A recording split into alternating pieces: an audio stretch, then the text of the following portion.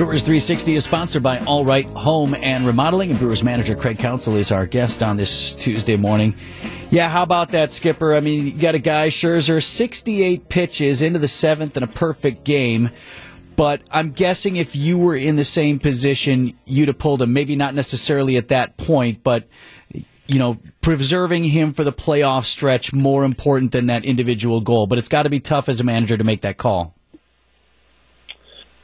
Yeah, I mean, he was coming off the injured list. He's had a couple of oblique injuries, so, you know, I don't have all their information. But he was pitching great, and obviously they had a plan going into the game and stuck to it. Craig, I don't know about you, but I think from, you know, an outsider's perspective, these last, you know, couple, 5, 6, 7 games against the Yankees and the Mets have really felt like playoff atmospheres. Are you guys treating it like the postseason already? Is that the mentality inside the clubhouse? Well, I mean, I think we know these are important games. There's not many games left.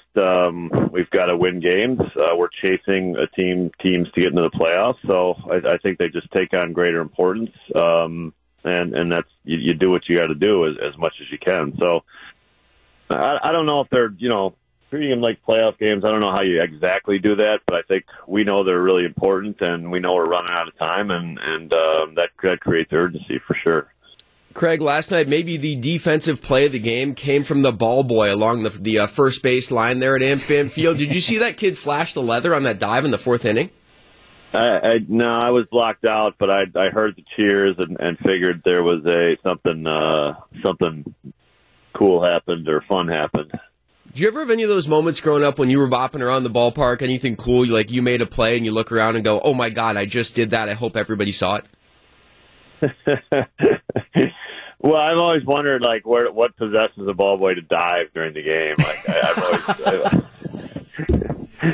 I've always wondered what they're thinking at that moment when they say, I'm going to dive. But it was everybody clapped and cheered, so I figured something cool happened. Are you going to have to scout him now? Like, we could ask David on Thursday, like, you know, advanced scouting, get him in the organization at, like, A-ball or something?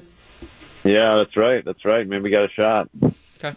I still like seeing kids bring their gloves to the yard. I mean, that was a staple when we were kids. You always brought your glove to County Stadium in case you needed to make that catch on a foul or whatever. Is there an age limit on that, though? This is a big debate. I'm curious Craig's opinion. Is there an age limit on bringing the glove to the ballpark? You'd like to see grown man with his ball glove. If you're 35, bring them in. I don't know.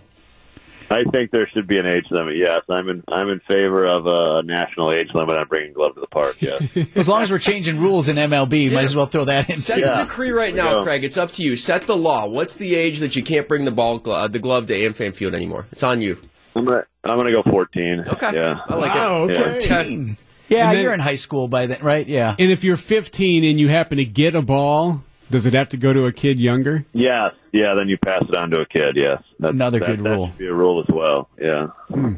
I remember I got a ball from Eddie. Well, no, my brother got a ball from Eddie Romero back in the day. We had, I don't know what got into my dad one year, but he really sprung for the red seats, and we were right up close, man. And Eddie, you know, they're just tossing just before the ball game, and he just walked up and plopped that ball right in my brother's glove. It was a phenomenal moment. I'll say this, though, guys. I stabbed one barehanded at Jacobs Field off the bat of Ichiro, off the facade, so it was like a ricochet. Okay. But it feels cooler to do it with the bare hand instead of the glove. I'll say that. There's no video evidence of that, I can assure you. But did you keep the ball? That's the bigger question. I think I was like 15. It was like 2006, so you're right, Craig. There was no video evidence. We didn't all have the iPhones in the pockets, but a cool moment nonetheless. Well, we're hoping for some plays that we're talking about on the field as well tonight, Craig. Best of luck against the Mets here as we keep this thing alive. All right. Thanks, guys. Appreciate it.